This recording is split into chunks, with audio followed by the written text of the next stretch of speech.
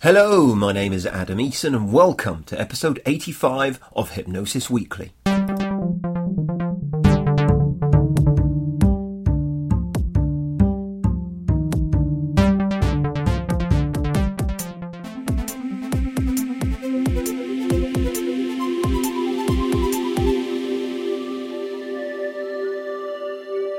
Hello, Hypnosis friends, and a very, very warm welcome to Hypnosis Weekly. Once again, in my own highly biased opinion, I think I have a glitz and glamour sequined show lined up for you today. Since my children have been back at school for the past 3 weeks, just under, I've loved being involved in so much of their development and schooling and everything else. You know, the reading, the spelling, the writing, the junk modelling, the ironing of their school uniforms and much more besides. They have thanked me earnestly. They've rewarded me for all that effort invested by bringing home nits. Yes, head lice, along with tummy bugs and the first cold and flu bug of the season. So excuse me sounding a tad nasally this week. In a short while, I'll be sharing with you this week's interview with my guest, Camilla Saker Dallarup. Then we'll have this week's Hypnosis in the News stories, examining the media where hypnosis is featured. I'm going to offer up some personal, subjective commentary on the ways hypnosis is portrayed in the media, and also comment on some of the content of those media stories. We then return with our professional discussion with my guest, Camilla Dallarup. We'll be talking about her work focusing on the theme of reinvention and reinventing oneself. We'll round things off with this week's hypnosis evidence-based factoid before I bid you farewell for another week.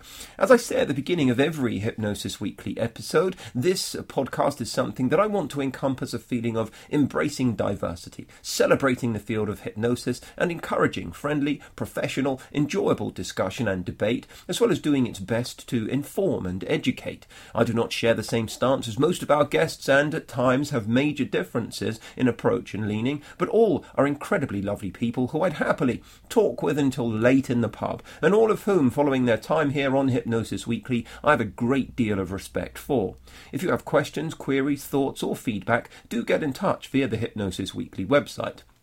All the references made in the discussions, along with related links, are posted at each episode on the website www.hypnosis-weekly.com. That's just Hypnosis Weekly with a hyphen in the middle.com. You can add your thoughts, comments, make any suggestions there too. Please do share this podcast on Facebook, Twitter, and anywhere else to help us reach more of the hypnosis community. It's greatly appreciated. If you enjoy this podcast, please do go give us a favourable rating and even a review at iTunes. I'll be your BFF if you do, and it takes just a couple of seconds, a couple of clicks just to give us a favourable rating, and it's so good for us. So please do that. So let's move on. First of all, today is this week's interview with Camilla Saker Dallarup. Right now I want to be stood up. I want to be clapping in time with a gentle hip thrust and toe tap while belting out the Strictly Come Dancing theme tune. I want to, but I chose not to, simply because that's not who my guest is anymore, as you're going to hear. You may recall that a few episodes back I commented upon an article that Camilla had written in a major national newspaper, and I started following her social media feeds. I really enjoyed what I was reading, and I thought she'd make an excellent guest on the show, so I got in touch with her, and she took some time out from her current tour and highly busy schedule to come and talk to me about life as a hypnotherapist and the process by which she reinvented herself and now helps others to do the same. For those of you that are unaware, and as you're going to find out in a bit more detail shortly, Camilla was a professional dancer who dedicated most of her life to training as a professional sportswoman does and competing as a world-class dancer. She was a professional dancer on TV's Strictly Come Dancing, and she won the show back in 2008 with her partner of the time, actor Tom Chambers. She's had an incredible career. She's been involved with all kinds of TV projects and has acted too. Today, She's a qualified hypnotherapist, and she runs popular self-hypnosis and meditation classes at her home in LA. She coaches, and she's also a motivational speaker.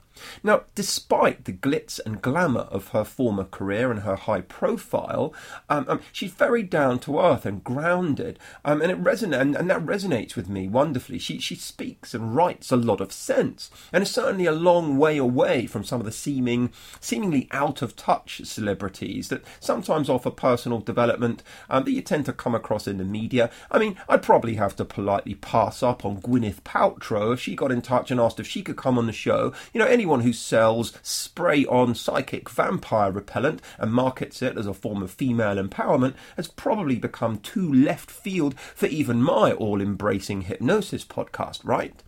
Now, Camilla speaks a lot of sense. She's doing a lot of good out there. I really like her. What's more, she could quite easily have sidestepped this podcast. Like I said earlier, she's in the middle of a tour, doing TV appearances, speaking at live events, running seminars, doing evenings with Ian Waite, and loads of other media appearances, you know. And what's more, she had a bit of a bug when her and I spoke. Though, you know, that doesn't come across. You can't tell it. You know, she communicates with verve and vigour. And I appreciate that. And I appreciate how great it is to have people with a profile such as hers speaking with and using hypnosis and hypnotherapy in the world, and that's great news for this beloved field of ours, right? Now, her and I are going to speak about reinvention later on in the show, and there's some wonderful insight and learning for you all to be had then. But first of all, I interview Camilla all about hypnosis and her. So for now, get comfy, my friends, turn up the volume, sip on your tea. Enjoy this week's interview.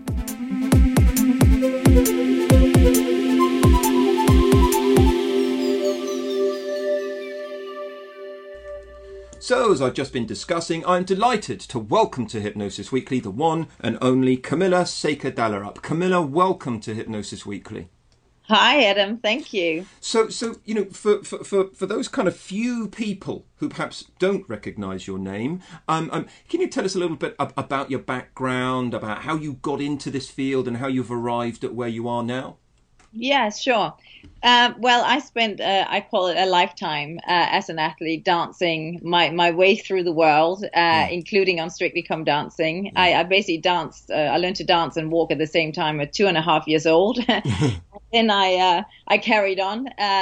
You know, I saw the world with my dancing. I was, you know, top 12 in the world. I was lucky enough to be one of the first original cast dancers on Strictly Come Dancing. And I think, obviously, some people know winning the trophy in 2008. Yeah. However, through my time as a dancer, ever since I mean, honestly, since I remember as a teenager, I was really fascinated by the mind and the power of the mind. And I was lucky enough at 13, and this was a dance coach that really sort of changed my view on how to do sports, if that makes sense. 13 years old, I had a Norwegian coach who came from the cycling background, and he taught me how to visualize. I mean, now that I look back, really what he taught me was how to also meditate. But he didn't say that, because I probably at 13 would have said, that just sounds terribly dull and I don't want to talk about it. But he said, if I couldn't do a step and I was sort of getting into this sort of cycle of doing it wrong, he would say, okay, stop, which obviously was breaking the cycle. He would ask me to go sit down and then start to tune into my breath and to visualize it going right. And he said, when you visualize it going right 10 times, you can come back to the dance floor. Well, that sometimes took quite a long time, because it's so easy to imagine it going wrong. However, that was my first insight to how the mind can be powerful, because we had some really good results working with this coach. And so it really opened and broadened my mind. And then we were lucky in Denmark to work with amazing sports psychologists through the sports system. If you're in your top sort of 3 in the country, you get a lot of support. Great. And again, I use some of those tools to this day. So the whole getting into the mind and power of the mind and knowing how powerful it is really was something that I learned in my teens. Yeah.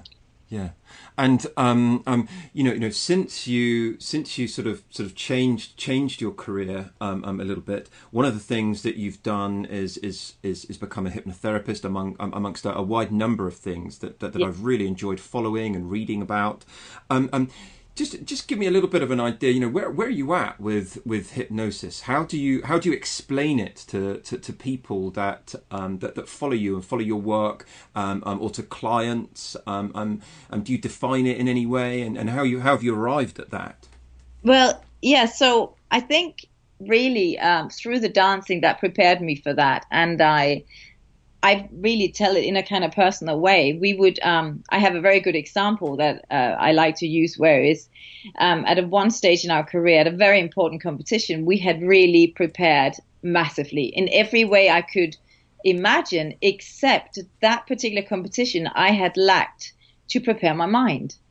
And so when I arrived at this competition, physically fit, I'd eaten the right things, you know, I was strong, everything. My mind was playing tricks on me. It was remembering that a year earlier I had had not such a good experience at that competition, and actually not gotten to the result and performed in the way that I really wanted to. So, I mean, I actually think this competition was one of my biggest and best lessons, because I was not mentally prepared. So there was that little voice of doubt. This is how I like to explain our subconscious mind, you know, and how hypnosis can be helpful. The voice of doubt going, are you sure you're ready? Because last year, you know, you didn't actually perform anything like what you've been doing at rehearsals. You didn't get a great result. And, you know, when people will come up and say things like, oh, you look a little bit tired. You guys been traveling a lot, you know, little comments like that, which is great to hear at a competition. You know, that would just fuel that kind of, gosh, yeah, maybe I'm not prepared. And so if you are mentally prepared, is what obviously why I'm such a big advocate for the self-hypnosis and for hypnosis, is that, you know, that doubt will not be there, because you have prepared for all of those scenarios, and you don't let the old patterns or the old you don't let the old stories affect you in that way. You come from a neutral place, I feel. Yeah. One of the things that I've really liked about you know, reading a lot of your output is that the kind of platform that you have and the audience that you have and so on. You know, sometimes I find myself tutting in a corner when I read kind of celebrity endorsements of certain things and so on. But, you know, every time I read some of the stuff that you've put out there, and articles that you've written in, you know, major magazines, major publications, it always has made a lot of sense to me. And I've always thought, you know, good on you, Camilla. You know, there's a lot of sense there. There's a lot of sound grounding, and I'm guessing that a lot of that kind of sense comes from, you know, the Norwegian coach you were speaking about, the Danish sports psychologist. Could you give us an idea of some of your other major influences in these fields, perhaps books or authors or teachers that have been most influential upon you, and the reasons why? Sure. I appreciate that, Adam, because one of the things that I really I really wanted to be a motivational speaker since I was, I think, 18 years old. Yeah. But I kind of thought back then, well, what am I going to talk about? So I always say I took a really big detour to do what I want to do. Yeah. And because I feel that to be authentic, which is important to me, and to really talk about this from a place of knowing and having felt it on my own body, is that I needed to know how these tools worked in situations where I was under pressure. And so anything that you hear me say is because I have used these tools. I don't use anything that I haven't used myself. Through my time, of course, I was listening to, you know, Tony Robbins. I was listening to Paul McKenna. You know, Paul McKenna's CDs back in the day were really helpful at a time in my life where I really needed that, because sometimes you can't get to a coach. Sometimes you don't maybe have the money to go to a coach. And so all of these materials that they had available back then were really helpful to me. I think a book like The Celestine Prophecy, I always say this with a slight weird Danish accent, so is it Stein or Celestine? I don't know, but it's Celestine Prophecy. I don't know. Yeah, I always call it The Celestine Prophecy. Okay, thank you. Sorry. Yes, the accent, it gets me sometimes. That for me changed my life. Completely. I actually really changed my life, and I will never forget reading that book for the first time, because it's sort of what I took away from it was that we all have messages to share. So I never just think, oh, I'm sat next to this person, there's no reason why I'm sat next to. I always think, oh, so I wonder what information I will be sharing or exchanging with this person today. And really, that outlook on life has led me to so many places in my life, including teaching meditation at Unplugged Meditation and doing my first hypnosis class there, teaching it, because somebody just said, Camilla, I think you'll really like that place. Now, if you don't open yourself up to exchanging these messages, there's so many things you may never come across. Yeah. Yeah. You mentioned the hypnosis classes, and you've spoken a little bit about some of your experiences over the years. Could you share with us perhaps one of the more impressive applications of hypnosis that you've witnessed, either from your own kind of self experience, some of the self applications you spoke about, or something that you've done or working with another individual? Yeah, I mean, I always think. Addiction is one that blows me away every time, really, because somebody can literally come in having had their last cigarette outside the office and, going, right, I'm ready. And then leave and check in 6 months later going, I haven't smoked since. Equally, there are people who are not quite ready and therefore that might not happen. But those times where it's happened, has just been, I'm blown away. Extraordinary. And drink as well. When people really decide this is it, give me that little bit of help here with my subconscious mind, bring it up to the conscious. I find that absolutely extraordinary.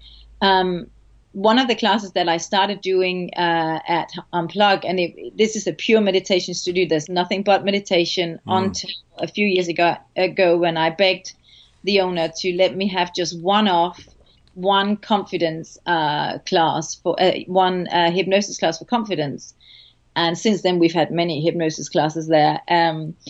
But I love to just, people have that confidence within, but sometimes we don't tap into it, if that makes sense, or we're scared of going through the uncomfortableness to get there or whatever. And I just love that. Is one of my favorite things to share, because I see them skip out of the room just a little bit braver, thinking, you know what, I'm going to give this a go. I love hearing that. I love hearing that kind of stuff. We're going to be speaking a little bit later on about this notion of reinvention. When you were going through some of your own reinvention, if you like, when you started out as a professional that was using the mindfulness and the hypnosis and so on, knowing some of the stuff that you know now, a few years into that development, that reinvention. Is there anything, looking back upon that time, is there anything you'd do differently? If so, what? Is there any advice that person that you are today would give that younger version of you that you'd share with the hypnosis professionals that are listening here today? Well, I don't know if this is the answer that you're looking for, but this is what comes to mind, because I was somebody who used these tools to succeed in my career for so many years. I mean, I was just that I identified myself with being a dancer, an athlete. And for so many years, I used them in that way. And it took me years to realize that, hang on a minute, I can use all of these beautiful tools to also make myself content and happy and whole within. So I suppose if I was going to go back to my sort of mid-20s, I would tell myself, all those tools that you use in your sport, we used them within too, because it wasn't until my 30s that I realized that, Yeah, great. Now, we're going to be discussing, like I just said, your book, Reinvent Me. This entire notion of reinvention. Just for now, where can people go to learn more about your work, your publications, your approach, and everything else? Okay, my website is zenme.tv, as in being Zen. Yeah, zenme.tv. There will be a link to Camilla's website, zenme.tv, over at this episode's page of the Hypnosis Weekly website. For now, Camilla, thank you. We will be back with Camilla Seika-Dellerup in just a few minutes' time. Stay tuned.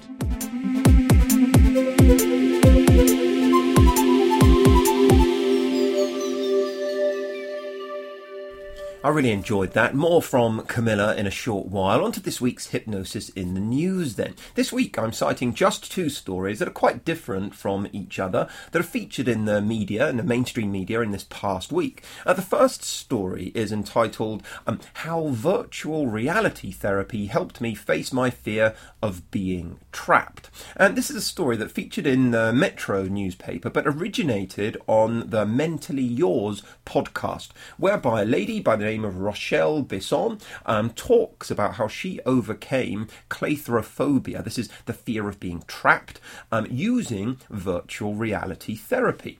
Now, describing the process, Rochelle said, I will quote her, "It's a kind of combination of different therapies with the use of virtual reality. So there are elements of CBT, there are also elements of hypnotherapy, which I also hadn't tried before. I think I was more scared about that than the virtual reality part."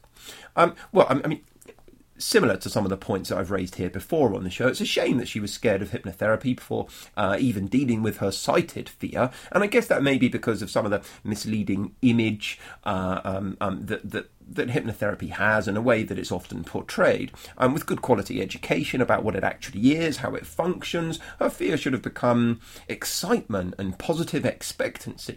Anyway, I'm digressing. She goes on to say the following. You basically put on what is a normal VR headset that you could buy on the high street and a phone. She added, it is essentially putting you in the situation where you're scared. That's where your fear is, and you have your headphones on. The therapist can speak to you through the headphones, and you get guided through a situation where your fear would be triggered and your anxiety would be triggered. So in my case, you go down the stairs in the train station through the barrier, and you go on the platform and then get into the train, and then the train breaks down, and you have to learn to deal with it with the help of your therapist. So my therapist would feed me breathing techniques through the headphones and other things to try to calm me down. I think the theory is that when you have a backup option, you can just step out. You can take off the headset, but you can learn the techniques while your anxiety is triggered. That ends her quote. So basically, this is classic systematic desensitization, classic exposure therapy in principle. I got a little bit excited when I was reading about this because its application tends to sort of, it's difficult to put your finger on it. It sort of lies somewhere between in vivo and in vitro, doesn't it? It's not fully real-life behavioral exposure, but it's also not the kind of imaginal exposure that we use in hypnotherapy, that I often even refer to as being like virtual reality. I like how virtual reality technology is being used this way, and I'm certain that hypnotherapy would advance this approach, and it makes a lot of sense to me that they're being used in conjunction here. I so wish I had the time to go and research this further and have a stronger opinion on it and its applications, and understand the theoretical underpinnings, which seem like a great fit for much of what we do as hypnotherapists. Okay, the next story to feature far and wide in the news this week is entitled Hypnotherapist's Call to Bipolar Presenter Ian Payne Left Listeners Amazed. And this is a story on the popular LBC radio channel whereby a guy called in, a hypnotherapist called in. Now, before I offer my personal commentary on this particular story, I just want to say bravo to the hypnotherapist who features in this story for having the balls to get in touch with a live radio show and talk so confidently and assuredly about what he does and to share his passion for the field of hypnotherapy. And I truly love that about the guy. But I'm just going to read from the LBC radio website, okay? A hypnotherapist has claimed he provides a solid cure to anxiety and panic attacks, saying he's never had anyone in his chair who hasn't been cured. Now, that's the first sentence, and, I was like, what, really? Firstly, you're on some icy ground when you use the word cured as a hypnotherapist. As a therapist of any kind, we need to offer up professionalism in that regard and some healthy caution.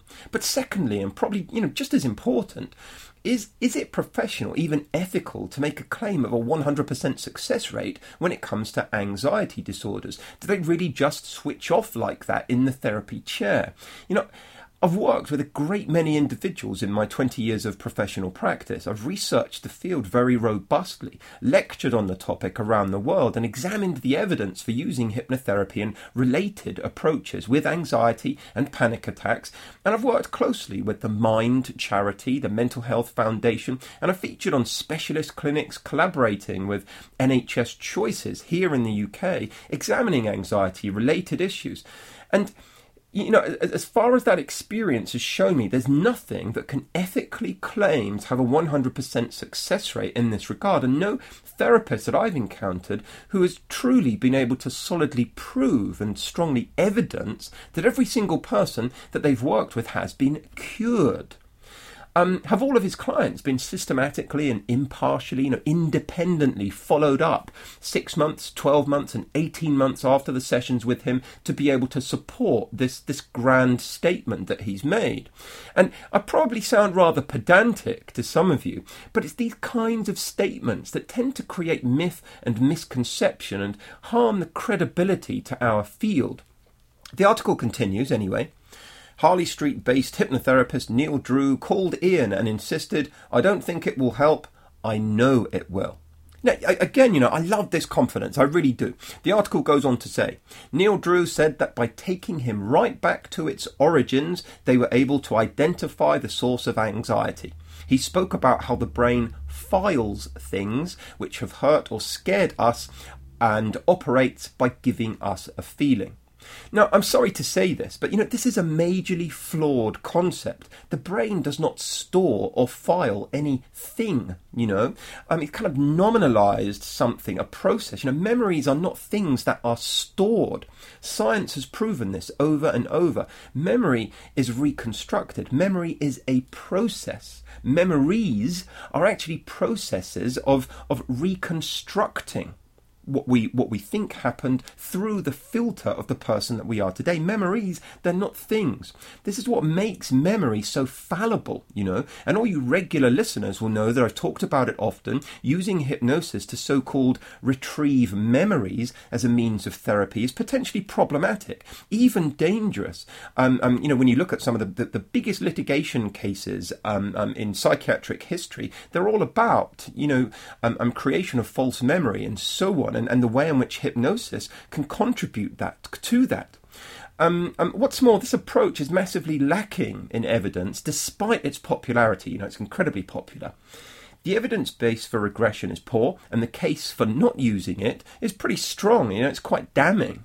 Yet this is the kind of thing that remains at the heart of so many hypnotherapy trainings. If you're going to teach subject matter, this kind of subject matter, at least offer up the case against it too, and then let people choose whether it's really appropriate to use it and weigh up the case and apply some really common sense. I'm not convinced that our brave and brazen hypnotherapist here on the live radio really knew any better. Anyhow, links to both of these stories are given over at this episode's page of the Hypnosis Weekly website. Next up, we have this week's professional discussion.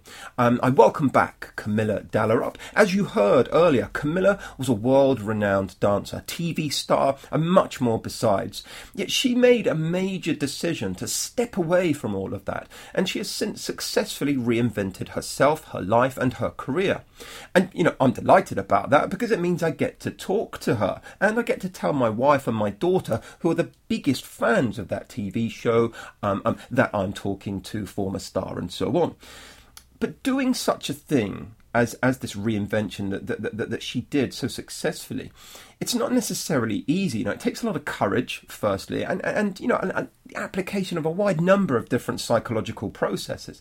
The idea of reinventing oneself can fill some people with fear. Despite not being entirely happy with who or where we are in life, some people don't even know, wouldn't know where to start in order to reinvent who they are, and also would suffer from a lack of courage with regards to doing it too. It can make us feel vulnerable. So Camilla and I talk about her process of reinventing oneself, and there's loads for hypnotherapists in particular to take away from this. So here is this week's professional discussion with Camilla Saker Dallarup. Enjoy.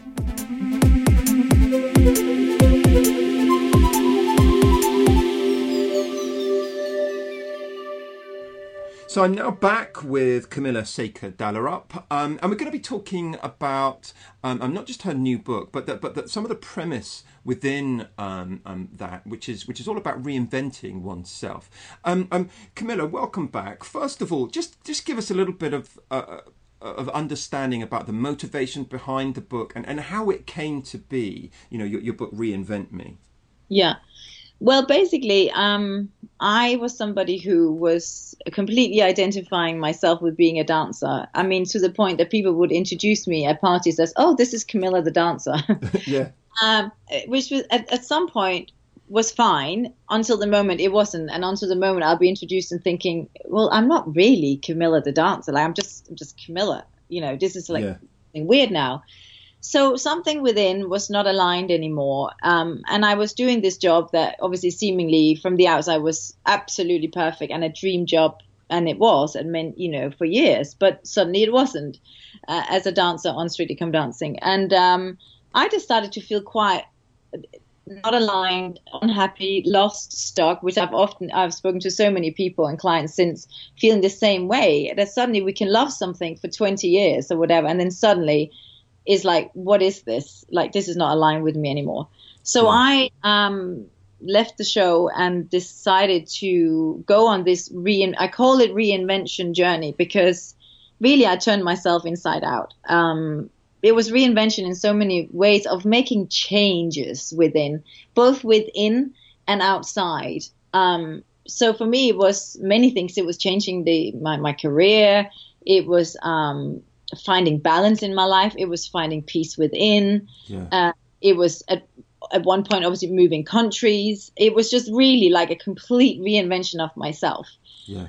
And so that once I'd done all of that and I felt content in my life, I obviously saw more and more clients who were going through similar things. And I thought, why don't I just put all of these principles down in a book? Because there are people, like I mentioned earlier, in the world who will be far away from a coach or not know where to start or feel stuck or lost and may need this guidance. And so I thought maybe this 8-step program can serve in some way. And that was really my motivation to writing it. Yeah, yeah. A lot of people, you mentioned in our interview section earlier on in the show, you mentioned this notion of authenticity, and a lot of people talk about the value of authenticity these days. So I'm just interested where that fits in with the notion of reinvention. When we talk about reinventing ourselves, does this still fit in with the notion of being ourselves and being true to ourselves? Well, it's so funny because I think it does. Yeah. Because by reinventing myself, as in moving from one area to another, I have completely actually become more me. Yeah. I'm totally me now. I know what I stand for. I know who I am more than I ever did before.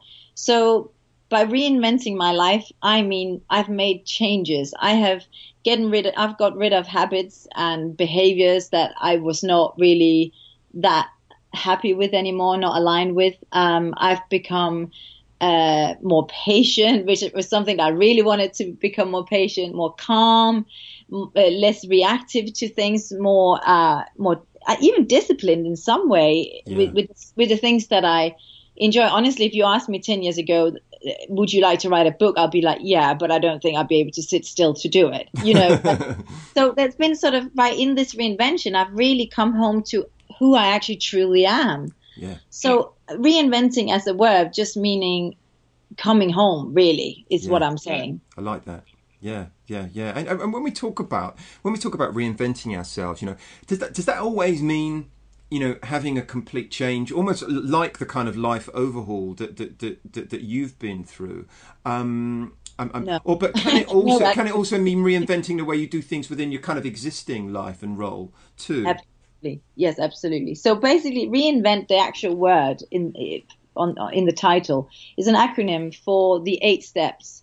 So you've got recognize, an ego, innovation, now visualize, evolve, nurture. Now, if we just jump down to, and then transformation, if we just jump to nurture, that's one that I'm fascinated by, because I have seen by making a little reinvention in your life.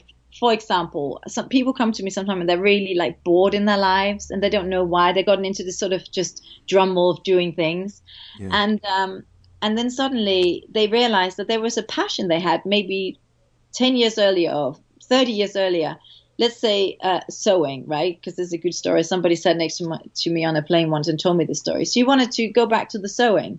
Yeah. So she took up a couple of classes a week, doing something she loved, and by just doing that, it sort of sparked an excitement within. She was like, "This is fun," like this, and it let out that fun within. So let's say the people around her thought she was pretty dull, right? Pretty boring at that time because she was not happy. But igniting that kind of fun again and going, I like this creating. What journey does that then take you on? What else do you then change? How do you change in your life with the people around you? Do you then become that more fun person again? So that's just reinventing in that moment, as in saying, I've become a little bit stuck and boring here because I feel bored. And I feel maybe, you know, everything is a little like automatic now. I'm just go up or go to work or do this. But just by inviting in, whether that's song or dance or sewing or gardening or cooking, something that is your thing can really make changes on a bigger scale. You can be more fun for yourself and for other people. You know, and the way this specific lady that came to mind that brought this sewing into her life ended up leaving her very high paid job to create a brand new business and her items now are selling worldwide. Wow. So I'm just saying, you know, when we suddenly allow ourselves to ignite these passions and interests we have, which is our true callings often within, we never know what journey we're going to go on. Do you know, I'm just going to share this with you because it actually took me back today. I got married. I got married 7 years ago, and there was a lovely lady who used to be the cast member of Hollyoaks with my husband.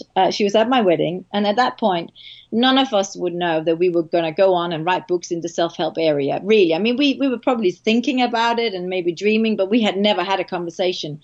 This morning, I woke up to a picture from my husband. He'd been to Barnes & Noble across the road and took a picture of the bookshelf in Barnes & Noble in the States, in Los Angeles. Yeah. There is my book to the left and her book to the right on the same shelf. Wow. And I just think, you know, what we both did was that we started writing something about something that we were passionate about, we thought could help other people. Yeah. That's it. And suddenly there we are. I mean, it's spooky in a way, right?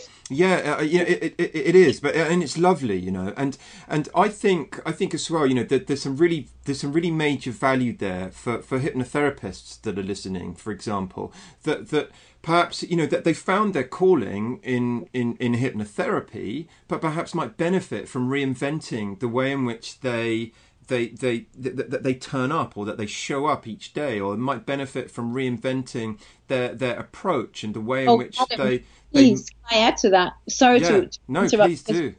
I missed, by saying that, I missed something very, very important to that story.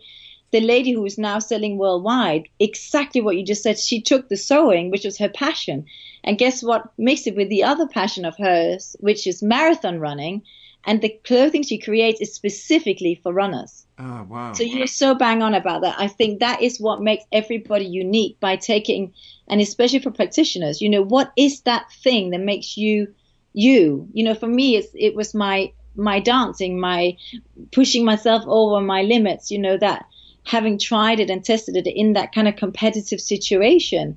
For other people, it could be the love or passion for something else. It could be an illness that's turned into a positive thing that can help other people, a breakup, whatever it is that makes it unique. I agree with you. That's amazing. Yeah. You know, I love hearing that, and I think that, you know, people that have already perhaps found a field can again, you know, find ways and their passions and their loves and reinvent and bring it to life a bit more. Totally. Camilla, would you mind sharing, or are there some, you know, you mentioned some of these sort of central themes and the kind of structure to your Reinvent Me process. Are there some? Is there a central theme or themes to that approach, which you think, you know, hypnosis professionals, hypnotherapists that tune in regularly to the show would benefit from knowing about, with regards to either their clients or even with themselves in some of the ways we've sort of touched upon? I mean, I'm sure that they know all of this already, but it never hurt to hear it once again, right? No, absolutely. For me, ego really is my chapter 2 I talk about, and I'm passionate about that because I think ego can so easily get in our way in so many ways. As relationships, egos can get in the way, but egos can also get in our way of moving forward because to go back to the drawing board sometimes and say, this is not quite working. I need to seriously get out of my own way. And just like you said, how can I shape this or change this in a different way to really catapult forward. And again, this comes back to the Celestine prophecy. The other day, I sat next to somebody on the plane. We had an amazing conversation. And this person basically summed up one of the things that I am so passionate about. And that is, I call it, sometimes we have to scale back to scale forward. And this can be scary to do if we are used to a certain way of life, a certain income, a comfortableness of life. And this person next to me is doing very well in his life because he at one point decided to take a job that was really not well paid compared to his level of expertise. But he wanted to do it because it was fun. He felt he could learn something, and he also felt he could provide something to that job. And it's completely, added something completely new to his life. And I just think to admit at some point that I've had to do that. I've had to go and do many free talks and things. And I know people think, oh, well, Camilla, she worked in the media. It was easy for her to reinvent. Actually, it wasn't, because I was so known for being the dancer that I had to convince every single person that I met along my journey that actually I do this now. And I remember going into a corporate business and the CEO saying to me, you do know, whilst you're coaching all my employees, you're going to have to convince them one by one that you are an expert. And I said, I know. But by being okay, by not having an ego that goes, well, excuse me, I'm an expert. Just let that go and just think, I'm okay to be starting out here and to kind of scale back so that one day I can really scale forward and share my knowledge in a new way. I think that's huge. Ego, we are all guilty of it at times, I'm sure, but it's one that we can have a pretty dance with once in a while. And really, if we get that out of the way, we can go forward in so many ways. Seriously. Yeah. I really appreciate hearing that from you. I really appreciate the humility that comes from having to reestablish yourself with a degree of expertise. I'll be really honest with you, okay? My wife's and my daughter's favourite TV show is Strictly Come Dancing, and it's every kind of every kind of level of effort and energy that I've had to not keep saying, not keep referring, not keep asking you stuff about that. And I'm guessing when it's been so dominant and you've been so much in a public eye, that reinventing yourself as you have done, will absolutely have taken, some, having to put the ego to one side in that way, and having been absolutely at the top of the game to then start somewhere else and start building from there. Yeah. And it's saying no. It was learning to say no to things that would immediately draw me back into the dancing too. To be very careful. Yeah, I bet. And theatres and pantomimes and things that I was great fun, but I had to actually make that conscious decision and say no to money as well. To say, okay, that's great. That would be great to do that. But actually, if I really ask myself, and this is something I've taken away from Oprah, when you talk about inspiration, Oprah Winfrey, in her book, What I Know for Sure, she talks about this. And she says, when you ask yourself, when a job comes in, right, via email or phone or whatever, and you really truly ask yourself, am I jumping up and down inside with joy and going, yay? I mean, even without knowing if you're going to get paid, right? Yeah. You just know that feeling where you're like when you emailed me, I was like this guy, right? Then I listened to your podcast, I'm like, yep, we'll do this. Yeah, it was not even will I, won't I, you just know. Yes is the answer. And that's it. Yeah, I mean, and again, I appreciate that massively, because I know that currently you have a big, a press tour, a busy schedule, and you've got a whole bunch of stuff. And probably my dinky little podcast is something that you could quite easily have said, thanks, but no thanks, Adam. I love what you stand for. I love your passion. I can tell it through every word you spoke on your podcast.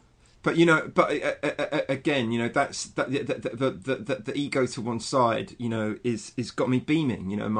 I have a big smile right now hearing you say that, and I really appreciate that. Of course. So that's what I meant. So I had to really consciously say no to things where I didn't feel, money aside, if I just forgot that, which I did. Am I jumping up and down? Is this truly what I'm here to do right now in my life, at this point in my life? And the answer to that was often no. So I had to just go, well, I'm going to have to go where I feel I'm of service in a different way.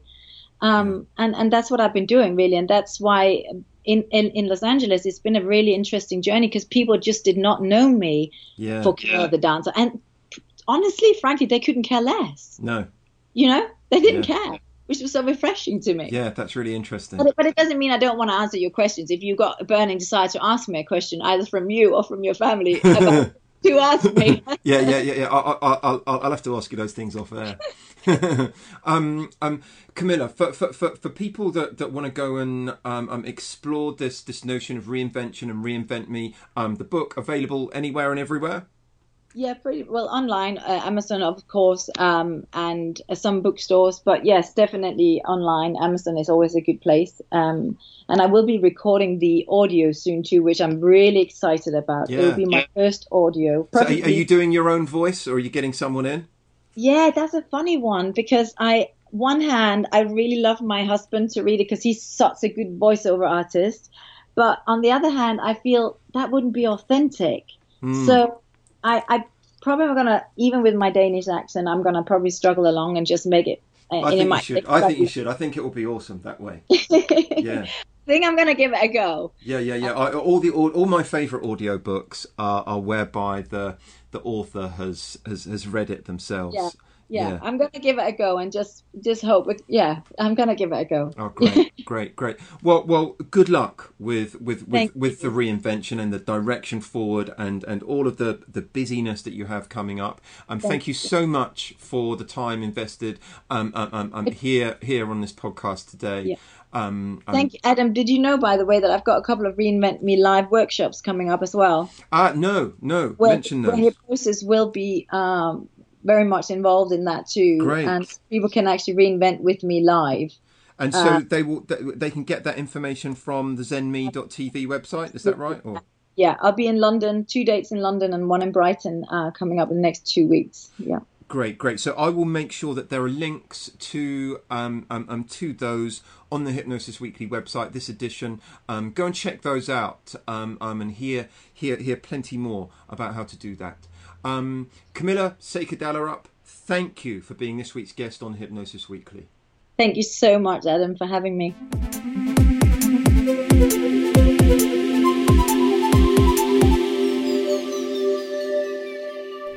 I really enjoyed that. It was lovely speaking to Camilla. After we spoke, she even tweeted that it was a real pleasure talking to me. Ha! Not my words, the words of Camilla Seika-Dallarup. Excuse me for getting all Alan Partridge-like there. I'm delighted that her popularity is helping shine a positive light on parts of our field. Good luck going forward, Camilla. On to this week's evidence-based hypnosis factoid of the week. And the fact is this: self-hypnosis reduces intensity and length of time of recurrent headaches in children. So this is actually an uncontrolled study, and it's rare of me to share an uncontrolled study, but it examined a very long-term follow-up. It was conducted by Cohen and Zajac in 2007, and it's credible because it retrospectively reviewed the results of 178 patients who were experiencing recurrent headaches between the years of 1988 and 2001. So, a long period of time. And the authors concluded that training in self-hypnosis is associated with significant improvement of chronic headaches in children, according to their self-reports prior to and after the self-hypnosis training. And the reports showed a reduction, not just in the frequency of headaches from an average of 23.6 hours a week to 3 hours per week, it also showed a reduction, great reduction, in the intensity of the headaches that was reduced from an average of 10.3 out of a possible 12 to 4.7. So there you have it. Self-hypnosis reduces intensity and length of time of recurrent headaches in children. Really enjoyable paper, that particular one. And a link to that particular research paper is included on this episode's page of the Hypnosis Weekly website. So, That is it for this week's 85th edition. I do have many more exciting guests that are welcome to Hypnosis Weekly in coming editions. We'll be discussing, debating, celebrating, and above all, remaining friends. Next time out, I welcome a very different type of guest. We're going to be exploring the use of hypnosis in visual art forms with an amazing filmmaker and hypnotist. Be sure to tune in for that. All the references made in the discussions, along with related links, are posted at each episode on the Hypnosis Weekly website, www.hypnosis-weekly.com. I absolutely welcome your thoughts, comments, suggestions, and questions, so do please message me or add them on the Hypnosis Weekly website. I'll make sure they are addressed, answered, and explored accordingly. Please do share this podcast on Facebook, Twitter, and anywhere else. Really help us reach the hypnosis field. My sincere thanks again go to Camilla Dallarup, and my thanks to you as always for tuning in. My name is Adam Eason. This has been Hypnosis Weekly. Until next time, goodbye for now.